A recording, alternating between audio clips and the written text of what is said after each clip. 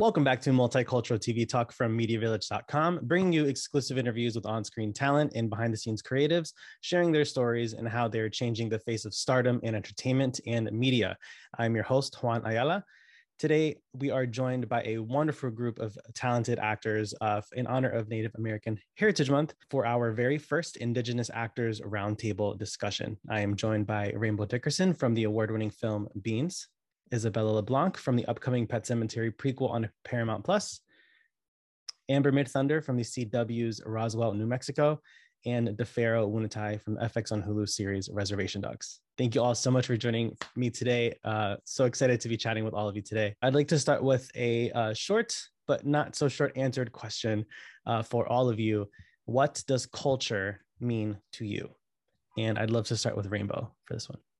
Culture means to me connecting through time with who you are, connecting to the various parts of yourself. I know for me, it's sort of a multi-dimensional, multifaceted question because that's who I am. And I think for me, culture is evolving. I think it's something that grows and grows with me. Like you bring who you are with you wherever you go, and then you add to it. So culture for me is connecting to who you are and who you have been through the past and your ancestors, embracing who you are now, and then moving that forward into the future. It's interesting. I always see personal culture and how one identifies as like this recipe card that's been handed down from generations, and you're constantly adding to it, changing it, because we're constantly evolving. So entirely agree, Rainbow. Isabella, what about you? I think for me, culture really comes down to community. I was always raised with this idea that like to be Dakota is really just to be a good relative. And it's really just about how we take care of each other and how we relate to each other. So when I think about my culture and the culture that I was raised in, it's really about these traditions and ways of being with each other and taking care of each other. And DeFaro, what about you? What does culture mean to you? I would say culture is like your community, your people's customs that have been going along for a very long time. Language, dances, music, etc. Like everything in between, like in our communities, that's our culture. If that makes sense. Yeah. And Amber, what about you? I think to me, it's life. Like it's everyday life. It's what you are. It's who you are.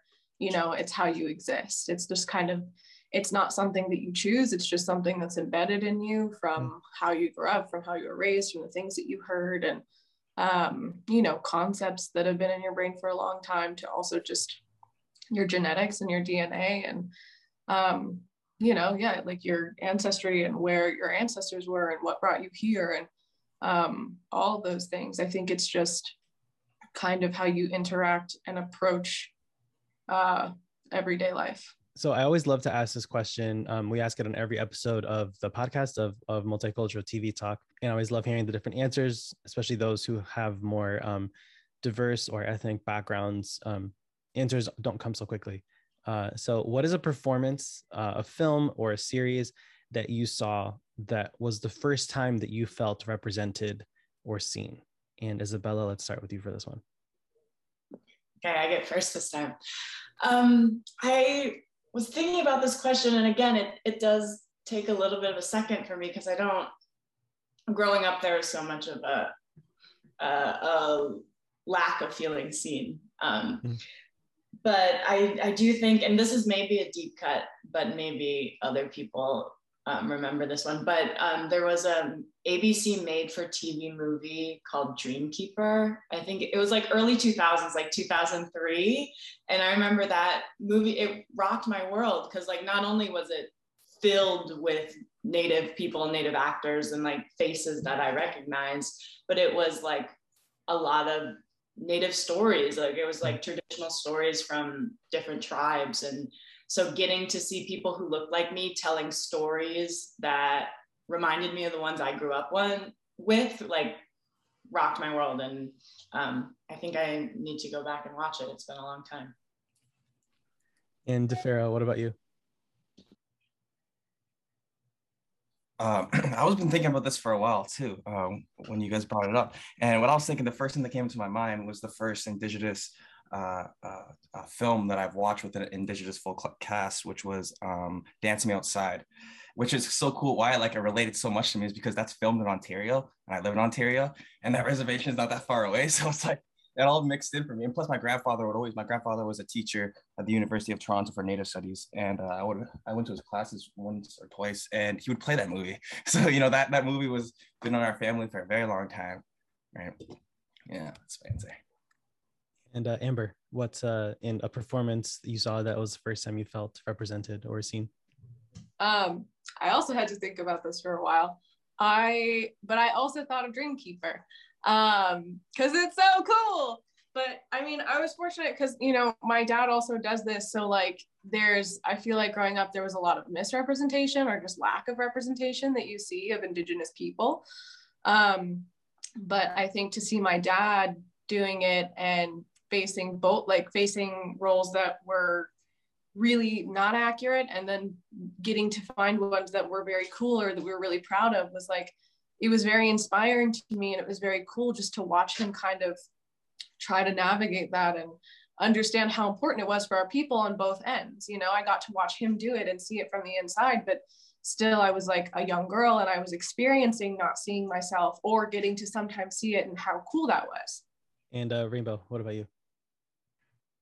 Yeah, I think for me, I maybe come at it a little bit differently. I have not, and very gratefully, had the lived experience of feeling sort of oppression in that way. I have not had the experience of feeling like I wasn't represented in the world or on screen. And I think that's because whether it was my parents and how I grew up or just how I am, I love story, and I always kind of found myself in whatever story I was watching, and it kind of didn't matter what I was watching. I could find myself somewhere in there. And I always like to joke and say, like, it could have been a National Geographic special on like penguins, and I could absolutely relate and see myself in that. So in that sense, I don't have that feeling. I don't have that one. But if I also have a really shit memory. But if I thought about movies that I remember, and I will say 2 movies do stick out to me. One was Whale Rider, Kisa Cashel Hughes. That stood out to me, and that stood out as a performance and a character too that I could relate to, and I felt something with. And then another one, you're gonna laugh, Dirty Rotten Scoundrels, 2 white men and like a white woman. But for whatever reason, like I don't know. I watched that over and over with my dad. And so that makes me think of him. And I don't know, I kind of identified with the baller woman at the end who like has played this game the whole way and has this knowledge about everything the whole way, and it just sort of swoops in at the end. And I was like, yeah, I knew what was what. But I love that movie. So something that's frequently talked about with all of the guests that I have on the show, and that many of you mentioned, is that there was, when they were younger, this very clear lack of representation or misrepresentation entirely. So as I'm certain that you're all well aware, Indigenous representation is among the lowest of all ethnic groups in mainstream media. And just the other day, the Hollywood Diversity Report was released by UCLA. And what they do is that they analyze last season in television and in film. So in this case, when they looked at Indigenous representation, there were no actors that were Indigenous in leading roles across broadcast, cable, and digital television. Of course, when you take into account this current season with Reservation Dogs, with Rutherford Falls, with all these new shows, those numbers will definitely go up, thankfully. And then for speaking roles altogether, it still landed at an average of less than 0.5%, while Indigenous actors make up in the US 2.9% of the population and 4.9% in Canada. So just looking at the numbers, there's a very clear lack of representation across the board. Again, thankfully, with some of the projects you're all involved in, that has definitely changed and moving in the right direction. So the next question is, what do you hope to see more of and less of in regards to Indigenous representation in entertainment? Let's start with DeFaro. I had a feeling you were gonna start with me first. I'm really proud to be a part of projects like Reservation Dogs, and proud that there's another project out there like Rutherford Falls. And what I'm really trying to get at is that I'm excited to see more comedy with Indigenous content and Indigenous storytelling because we're very comedic people. And because how I just feel is that other past projects with Indigenous-led content was always very depressing. And I feel like, you know, it's important to bring up history that needs to be brought up, but also like that shouldn't just be all of it. That shouldn't just be all of it. You know what I mean? And that growing up, that's why it was really hard for me to think of something, because like everything I seen was just like Indigenous people getting massacred at this massacre, or like, you know, residential school shit, you know, and it's just like, I didn't attend residential school, you know, my family did, you know what I mean? I was the lucky generation to be like born after that. So that's why it was so hard to try to find something that represented with me, because everything was really depressing. What I'm trying to get at again is that I'm excited to see more lightheartedness, comedy, you know, more than this drama and sad stuff. Yeah. Oh, and what I want to see less of, oh yeah, that's what I answered. I want to see less of like depressing shit. Yeah. And more of things. I answered your question. I mean, I completely agree. You know, as someone that is Latinx, that is also of mixed heritage. My mom is Indigenous from El Salvador. My father has European ancestry, and also I identify as a queer person. So similarly with both of those routes, it's having that more positive representation, because unfortunately, a lot of the Latinx representation out there has to do with crime, with drug. I mean, Narcos has become this massive franchise, and unfortunately, that's a lot of what we see out there. And similar with queer storytelling, a lot of it is dealing with trauma. And while those are necessary stories, it's like, but we're also joyful. And there's, you know, you need all of this other type of storytelling. So definitely just completely agree with DeFaro that diversification of the storytelling is absolutely needed. Isabella, what about you? Yeah, I mean, I'm definitely gonna like second the humor, because yeah, again, like for Indigenous people, at least in my experience, like humor has been a survival mechanism, and that's something that's really missed in a lot of stories about Native people, not told by Native people. And it is exciting to see like Res Dogs and Rutherford Falls, who are like really calling in this new era of like allowing like Native people's lives to be like well-rounded and funny sometimes. I think something else that I'm looking ahead to is again like more highly specific Indigenous stories, and then like Res Dogs is like so specific to Oklahoma, and that's so refreshing and exciting to me. I think there's been a long time where we had this like pan Indian sort of way of telling stories about Native people. And I'm excited about an era where we get to be very specific about the people and stories that we come from and the specific tribes and regions. It's interesting that with Reservation Dogs, it is so specific, and you'd think, you know, if you just sort of read off the premise, it's about 4 teens on a res in Oklahoma. You think, well, how am I going to relate to that? Yet it was the most relatable. Like, we all have friends who are like all of these kids. We all know someone. That I grew up in a very urban environment and sort of small town after that. So it's just so relatable across the board. And we'll get to this a little bit later, but that's also related to how those behind the scenes are bringing this massive sense of authenticity to the storytelling. And I think that's also very important, but we'll get to that in a little bit. Amber, what about you? What's something that you want to see more of and less of in terms of Indigenous representation? I mean, we're talking about Res Dogs.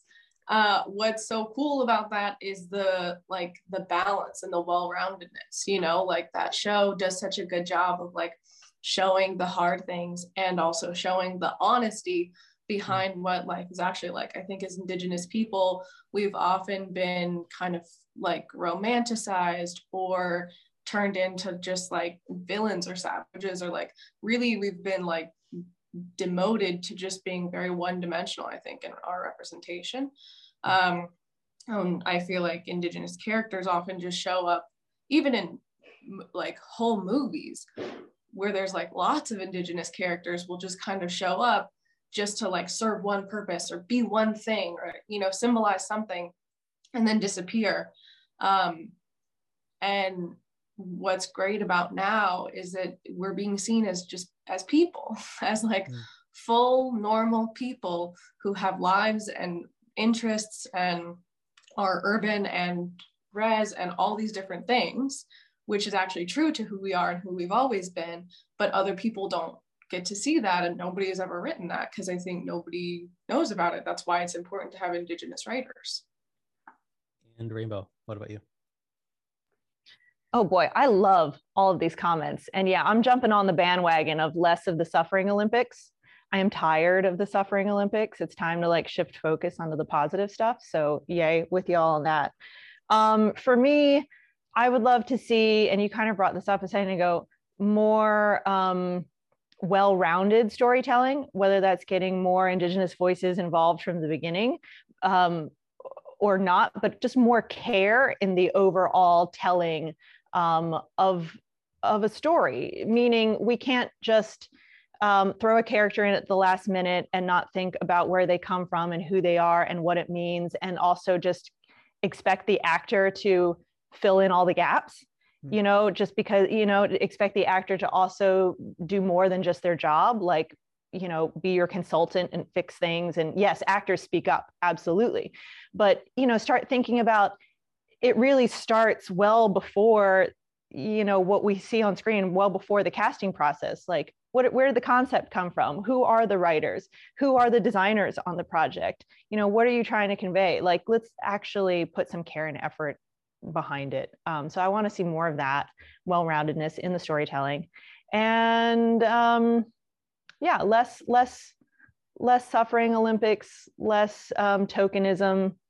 So Amber and Rainbow, the two of you are of mixed heritages, and knowing how appearance oriented this industry can be, have either of you experienced any particular difficulty in the audition room because you may not fit the sometimes very narrow-minded mindset of what an Indigenous person should, quote unquote, look like? I'm just curious on your perspectives for that. Yeah. I mean, I've had so many people, you know, I've had a lot of people who maybe don't have, I've had a lot of Caucasian people tell me that, you know, like, oh, you don't look like what I would expect, or you don't seem very, like, looking at you, you're not, you know, like, I don't want to say like Pocahontas-y, but like people have said that to me, you know. Yeah. And I don't know, it's just kind of like, it obviously goes so far beyond that, and there's a lot of people who don't have a problem with it, but also it's like, yeah, it does come up, it happens. Yeah, it's like, sorry, I don't fit your expectations yeah. of what this is. Yeah. And it's, you know, with those that are Indigenous and so many other ethnic groups, there's no one look, there is no sort of one size fits all look to it. And it's still very surprising that in this day and age, that's still something that's brought up so often. Rainbow, what about you? Saw you flailing before. All right, let's saddle up, because yeah, that's been quite a ride for me in the journey of my life so far. I mean, I'll even talk about something that's happening like this week as an example. So I am mixed. I am also Asian American. My mom is Thai, and my dad was mixed, Rappahannock and European. And yeah, so even on both sides of my heritage, and all sides of my heritage, I kind of get the, oh, you don't look like that, or you don't look like what I expected you to look like. And even this week, you know, I'm going to be reading for a role that's been written for an Asian American, and you know, my team had to have a conversation to say, okay, you know, you do realize that she is multicultural, you know, you're going to see her, and we don't want to have to have this conversation of, yes, you know, yes, she is Thai. Yes, she is. I know she doesn't look like that to you, but she is, like, and he actually had to say, is this going to be a deal breaker? You know, like, can you just see her read? So it still happens. It happens all the time. It happens on both sides. It happens within my own communities too. Like both sides of my family, they make fun of me, and it's loving. You know, it is kind of loving, but it's also kind of ouch. You know, they call me foreigner, and they, you know, and I am like the lightest skinned member of my family, and I do look different from like both sides of my family. So it happens on like within my cultures and also outside of them. which I've found fascinating. The one thing that I will say that if I try to find like the blessing in it, is that it has helped me realize the outside world is constantly going to change the way that it looks at me, and it's going to change. People are going to change. Yeah, they're going to look at me and see something different all the time. The outside world is always going to view me differently, but that doesn't change who I am on the inside, and it helps me try to stay grounded and connect, remind myself who I am. And that's where my value comes from, not from the outside, because that's always going to change. Like, I think it's going to change again. I'm curious to see where we are, 3 years from now, because there was a time, Amber, you might have felt this too, when it was sort of like, oh, you can play the Caucasian role, or oh, you could be Latinx, right? Like, oh, you could be this, you could be whatever. We don't really care what you are. You could just do that. And now we care, which is great. And now I'm getting we care, but you're not enough. Like, we care, but you're not quite enough here. You're not quite enough there. So I'm curious to see, all right, well, now what? What are you gonna throw at me 5 years from now? I'm still gonna be here, still gonna be me. So we'll see. Isabella, I'm sure there's quite a bit under wraps about your upcoming Pet Sematary prequel that you're involved in with Paramount Plus. Is there anything that you can share about the role? Because I know that Pet Sematary is sort of infamously known for the Native American burial ground aspect, which has been seen time and again in different horror projects. But is there anything that you can share? Yeah, definitely. It's like very true that Pet Sematary did not have a good connotation for me when I first got called in for this. And I was actually very scared to read the script even before I auditioned. But I was really excited about what they had done with this prequel, and that it really flipped the script and given Native people and Native stories a lot of agency, whereas the original was, we were kind of the scary boogeyman. And so it was really exciting to get to be part of this process, and to get to work with Forrest Goodluck as another Indigenous actor in the movie with me, and get to be on set with him and get to feel like we were getting to be, again, real Native people in this world, whereas Indigenous people hadn't been given that opportunity before. And we did bring up sort of how it's been a little bit mishandled in past adaptations. And even the Poltergeist comes to mind, like the home was built on this burial ground and now they're all cursed and whatnot. Are there any particular tropes, cliches, or stereotypes that you're hoping just fade away? And after Isabella, this is open to everyone as well. Yeah, I mean, I think, again, this big one is that we're always these this scary history. And especially in horror, and I think coming from just doing Pet Sematary, that's where my mind's at. But there has been this history of that, Native people, we know that they were once here and something bad happened, and now we're scared of them, or we're scared of their ghosts or their spirits or their magic or whatever. And I'm really excited to not have to deal with our ghosts anymore, to be this scary history that people don't understand and don't want to touch. And instead, I'm very excited for a future where where those stories gets to be held and unpacked with all of us, Native people and non-Native people. I wanted to say something, but this is not about this at all. I can answer this as well. This is even bringing it up from before. I have mixed ancestry as well, so I want to make a comment on that. What you guys brought up. I'm part Guyanese, so I kind of a little bit left out. No, I'm joking. What's it called? But no, my siblings, all of us, we all look completely different from each other. A lot of us would get the Guyanese side, a lot of us would get the more Native side. So it's very interesting seeing the dynamic when we all stand together. And I've done auditions, I've been doing since I was 16, and I just turned 20.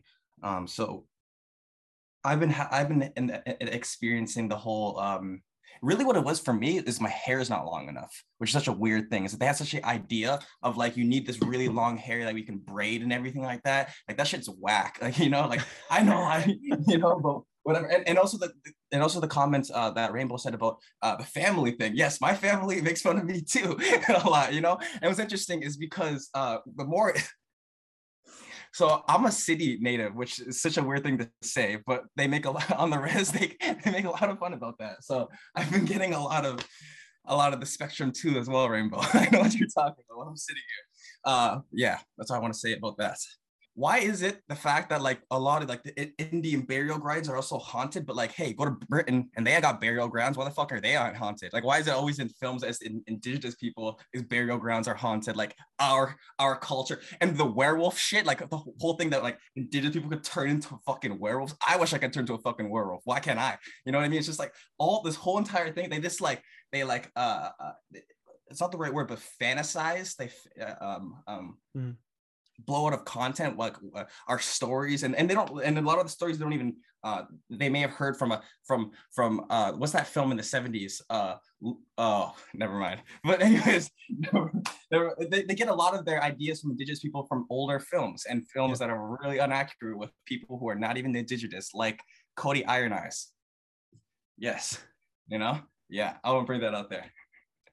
Yeah, it's like, you know, they hear this urban legend but they just remember like a line, and then they make this whole project about it, and it's not all grounded in the actual story, nor did they probably do their due diligence. You mentioned werewolf, my mind immediately went to Twilight with that whole, you know, goodness. Anyway, moving on from that. Amber, did you want to add anything? Cliches, stereotypes, anything like that you want to see fade away? I mean, yeah, just the like, I mean, I kind of talked about it earlier, but I feel like truly we're either like victimized or we're villainized. And I just feel like that's so old, you know, like I feel like this is why it's important for us to have our own stories and to have big indigenous casts, is that like we can be all the things. Like there can be a hero and a villain and somebody who just kind of does nothing, like, because that's honest, you know. I think when you look at like a story and you have like a cast of say like 50 and only one is indigenous, like the representation, like the power that's on that one is so much bigger than if you get to have more people, you get to show more things. Like that's why we need to be out there. That's why, and that's also why, like, yeah, I think people don't know how to write for us because they don't know where we come from. They don't know what our lives are like. They don't know what a res is like if you've never been there, if you didn't like live on one, stay on one, grow up on one, you know what I mean? Like you don't know where we come from and our history and how we balance understanding like our ancestry and our history and the things that happen, but also being urban people, like that other people don't get that. So I think it's just all of it, you know. I think it's just like, I always talk about like we are your neighbor, we are your doctor, we are artists, we are, you know, whatever, like we are so many things. And I feel like we just need to be seen as that. It's like, it's a very like weird kind of thing that we end up just being like subhuman a lot of times in stories. And it's like, because of other people's ideas of our culture, it's not even actually what our culture is or what our traditions are. It's their long skewed perception of our traditions and our culture. So I think that concept and that perspective being corrected through new stories and new characters and new writers and new, you know, all those things, like that's what I want to see. So there's two like stereotypes that I think we could do away with. One is like the exotic, demure or diminutive like native princess thing, like that can go.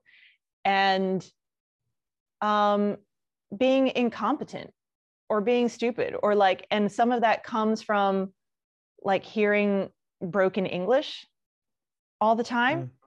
I want to hear more language. I want to hear more traditional languages out there. And like, I love what Warrior did, right? Like, let's do away with like being incompetent or not having knowledge or not knowing, you know, just not being smart. You know, just not being smart. That can go. So DeFera, I just want to ask, how integral did you feel that was to telling these stories and making them as universal as they ended up being for so many different people? Well, I think it was amazing and such an accomplishment part of it, all the whole cast and crew that we got to make this universal. I think it was very important for the Res Dogs, the main four Res Dogs who were not from Oklahoma or who were not from Okmulgee, to make it accurate to what community we're presenting. This is why I feel it's really important.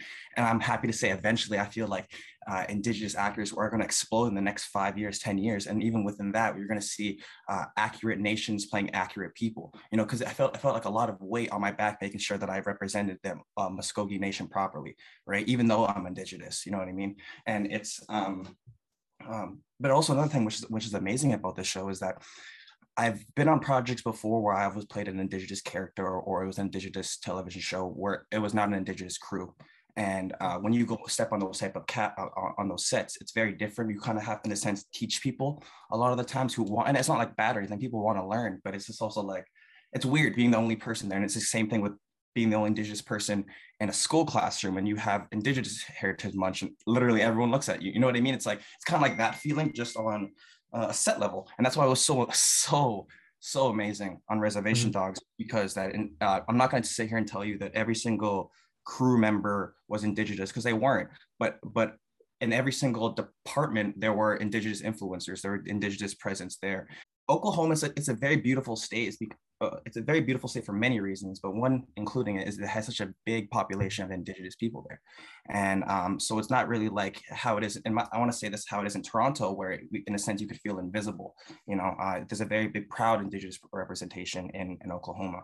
And the people there who are not Indigenous kind of knew what was up. I didn't have to sit there and talk to people and explain traditions, even though our communities are thousands of miles apart. It was very similar, so much similarities all over Turtle Island. It was very beautiful, you know. And also the fact that Sterling Harjo, the director, put a lot of people on for the first time. I mean, a lot of the crew members, it was their first opportunities to even work on a set, you know, and that's how you build, and that's how you get a career. You need experience. That's why there's less people of color in this film industry, because you need experience. You need 10 years experience, and people of color don't get those opportunities. So it was amazing that Sterling got to give these people opportunities. You know, like, first I was talking to a person like, yeah, this is my first time on set this very day, or that, and they did amazing. Honestly, I'm not going to talk shit about any single else, but they did it more amazing than people coming abroad where they come is supposed to be known for that stuff. You know what I'm trying to say? It's like, giving the opportunities and giving the light and giving to our communities is very important. If that answers your question. I'm kind of just going off a little bit, but yeah.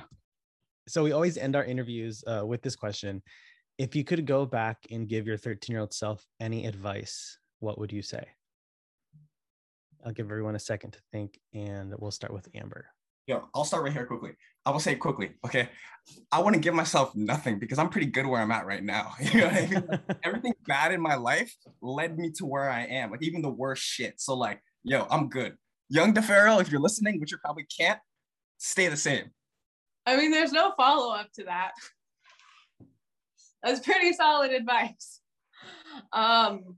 Honestly, I feel like I would just tell the young Amber to just like be as proud as possible and just be as you as possible. Cause like, going back to the multicultural thing, I also relate to like not being one thing enough, even for your own family or for your own people. Like it's like a constantly recurring thing to always try to figure out like which one you are, or like who will accept you where, or like how to balance all these things and like be proud of them all at the same time. And I feel like at 13, that was really something that was on my brain, because you're like trying to figure out who you are, and you're trying to like understand your identity, and everything feels like it's the end of the world. And like, you know, it's not. And like, you just are what you are, and it's all good. And I feel like I would just tell young Amber, like, it's all good. Just be what you are. And Isabella, what about you? What would you tell your 13-year-old self? Yeah, I don't know. I think a lot of what made my 13-year-old self feel really lonely in these spaces, like as an Indigenous actor, it felt really isolating sometimes. And it felt like I was always gonna feel different than this world that I wanted to be a part of. And I think that I would just love to go back and tell 13-year-old Isabella that like these things that make you feel lonely and make you feel like an outsider are really your strongest asset. And that's what I've learned, you know, throughout my career, is that when I can walk into a room and I can offer like a different version of storytelling, and I can offer a different cultural viewpoint, like that's my strongest skill set. And that's what has really served me well. And so I wish I could tell her to take it a little easy on herself. And Rainbow, wrap us up. What would you tell your 13-year-old self? So I would first say, you don't need any of this information. You're okay. You're right where you need to be. But if you want to listen, here are some things that might make life a little bit more fun. Because life was supposed to be fun. You didn't sign up to come here and trudge along and be miserable and learn so many tough lessons and have a shit time and be, confronted with this negativity and like uphill, battle, suffer. Like, no, life was meant to be fun. You will find your lessons. Everything will be okay. Know your value. It's innate in you. You don't have to prove it, earn it, or do anything to be valuable. You just are. Ask more questions of your dad before it's too late and it's harder to get the answers. Learn your native languages. Don't be such a stubborn cow of a kid. Freaking learn your languages, especially when your parents are trying to teach you. Don't be a stubborn cow. Yeah, and don't watch the clock either. Things are going to happen in the time that they're supposed to happen. When you're 13, 30-ish seems really far away. It's not. Don't watch the clock. It's okay. I love that. Don't watch the Feral self, 13 self, listen to that too. Listen to that. It's gonna... Rainbow, Isabella, Amber, DeFaro, thank you all so much for joining us here on Multicultural TV Talk for our very first Indigenous Actors Roundtable. Thank you to all of our listeners for tuning in. You can see all of these wonderful performers in a number of projects coming soon. You can catch DeFaro Unatai on Reservation Dogs. Congrats on the season 2 renewal, by the way. Season 1 is now streaming on FX on Hulu. Amber Midthunder is on CW's Roswell, New Mexico. And Isabella is in the upcoming Pet Cemetery prequel on Paramount Plus. Head to MediaVillage.com to read all of our awesome content. I'm Juan Ayala, and you're listening to Multicultural TV Talk.